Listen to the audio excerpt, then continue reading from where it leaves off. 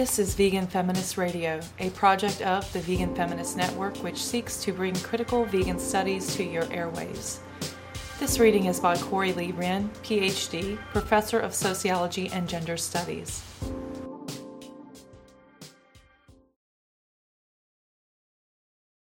Dear new vegan, brace yourself because it's going to be a bumpy ride. Becoming vegan is, at first, a very frustrating and traumatizing experience. You will have to learn what to eat, what to buy, how to deal with friends and family, and how to manage the intense feelings of anger and sadness that come with opening your mind and heart to the suffering of others. None of this is going to be easy, but please don't give up, because it will definitely get easier the longer you stick with it. It will become normal and habitual before you know it, I promise. You will probably reach out to the vegan community to help you through this transition. You will make lots of great friends and learn a lot from others. You will find great peace in knowing you are not alone and that other folks are out there who are just as passionate as you are about changing the world. Eventually, however, you may start to realize that being vegan is one thing, but being vegan and female identified is another one altogether. If you are in a relationship, you may find your partner is hostile to your choice. Especially if your partner is male identified, your vegan presence may present a challenge to his masculine authority. He may insist that you can never change him, even if you never mentioned any intention of doing so. He may insist that you cook non-vegan meals or join him in non-vegan restaurants. As a self-identified woman, you may feel considerable pressure to concede. Women are groomed from early on to put the interests of men first. It stinks, but that's how it is. Don't feel bad if you do. If you are a self-identified woman, you may find that male-identified friends are turned off to your veganism as well. For example, a well-meant Facebook post that reminds your readers that non-human animals matter too may aggravate men who are quick to respond with comments about how you're A, too sentimental, B, loudmouthed, or C, quote-unquote, crazy. Emotionality, outspokenness, and mental illness are all highly gendered characteristics. Women are easily dismissed for being either too feminine or not feminine enough. For centuries, we women have been stereotyped as quote-unquote hysterical and subsequently institutionalized to control us and shut us up. You'll often find yourself between a rock and a hard place. Don't be too sappy, but at the same time, watch your tone and don't be too aggressive. You'll find that they're pretty much impossible to please, and I suggest you just keep doing what you do. But your struggles as a vegan woman might not end there. If you decide that simply being vegan isn't enough and that you want to get involved with activism, you are going to come up against more male violence. Vegan activism is dominated by women as far as the numbers go, so you may think it's a safe space for you. In many ways, it is. You will find female solidarity. On the other hand, the vegan movement is very much so controlled by men. Men lead vegan activism. They create the theory and they define what tactics are acceptable. They take up the most space and their voices are loudest. What this means is that you are going to feel a lot of pressure to help other animals by taking a quiet role behind the scenes in support of these men. You may also be encouraged to take your clothes off for some campaigns.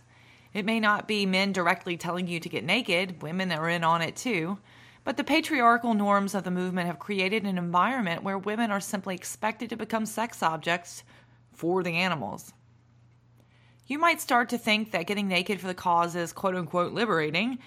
If you start thinking that, whoa, stop. Think again.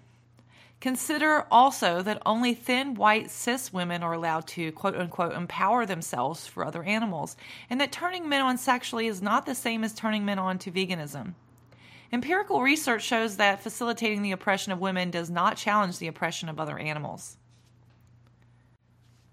You'll also find a lot of sexual harassment and violence against women in the vegan movement. I don't mean to scare you off, but it's true and you should be warned. It's something that isn't talked a lot about, but it's actually quite common. If you are a woman, don't let this deter you. Just remember that commitment to social justice for non-human animals doesn't necessarily translate to a commitment to social justice for all. Really, those men who insist they care about the rights and well-being of women, people of color, and other disadvantaged human groups tend to be just as dangerous as those who don't purport to care at all. If you identify as a man, I implore you to step up and work to make advocacy spaces safer.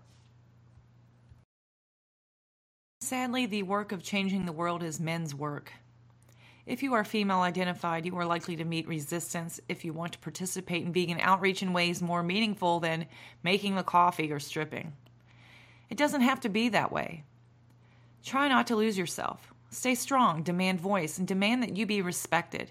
Insist that veganism be a positive and affirming experience. Do not let the oppressive mentalities of some prevent you from doing the important work you've set out to do. And men, please stand with women in solidarity. We could use your help. P.S. If you are a woman of color, that's a whole extra set of challenges. As a white woman myself, I can't speak to the depth of these challenges, but I can tell you that the vegan movement can be a really nasty, quote-unquote, colorblind place at times. Definitely check out the Sista Vegan Project. Notes. This piece speaks to the female experience, which may include that of trans women, intersex women, and genderqueer women. It should be acknowledged that trans, intersex, and genderqueer vegans have a number of additional challenges faced by the movement. This piece was originally submitted to an advocacy anthology designed to introduce new vegans to the movement, but did not make the final cut. I suspect that the piece was accepted, but later rejected due to its political undertones. It is reproduced here because I feel strongly about bringing honesty and accountability to our movement as a matter of justice for marginalized women. For more information on sexism and the non-human animal rights movement, please see my book, A Rational Approach to Animal Rights, Extensions and Abolitionist Theory, published by Palgrave Macmillan, 2016. Please also see my publication with the Journal of Gender Studies, The Role of Professionalization Regarding Female Exploitation in the Non-Human Animal Rights Movement, and my essay for the Feminist Wire, Gender Policing the Vegan Woman. This is a vegan feminist radio production. Follow us on Facebook and visit our website at www.veganfeministnetwork.com. We can be reached by email at info@veganfeministnetwork.com. Thank you for listening.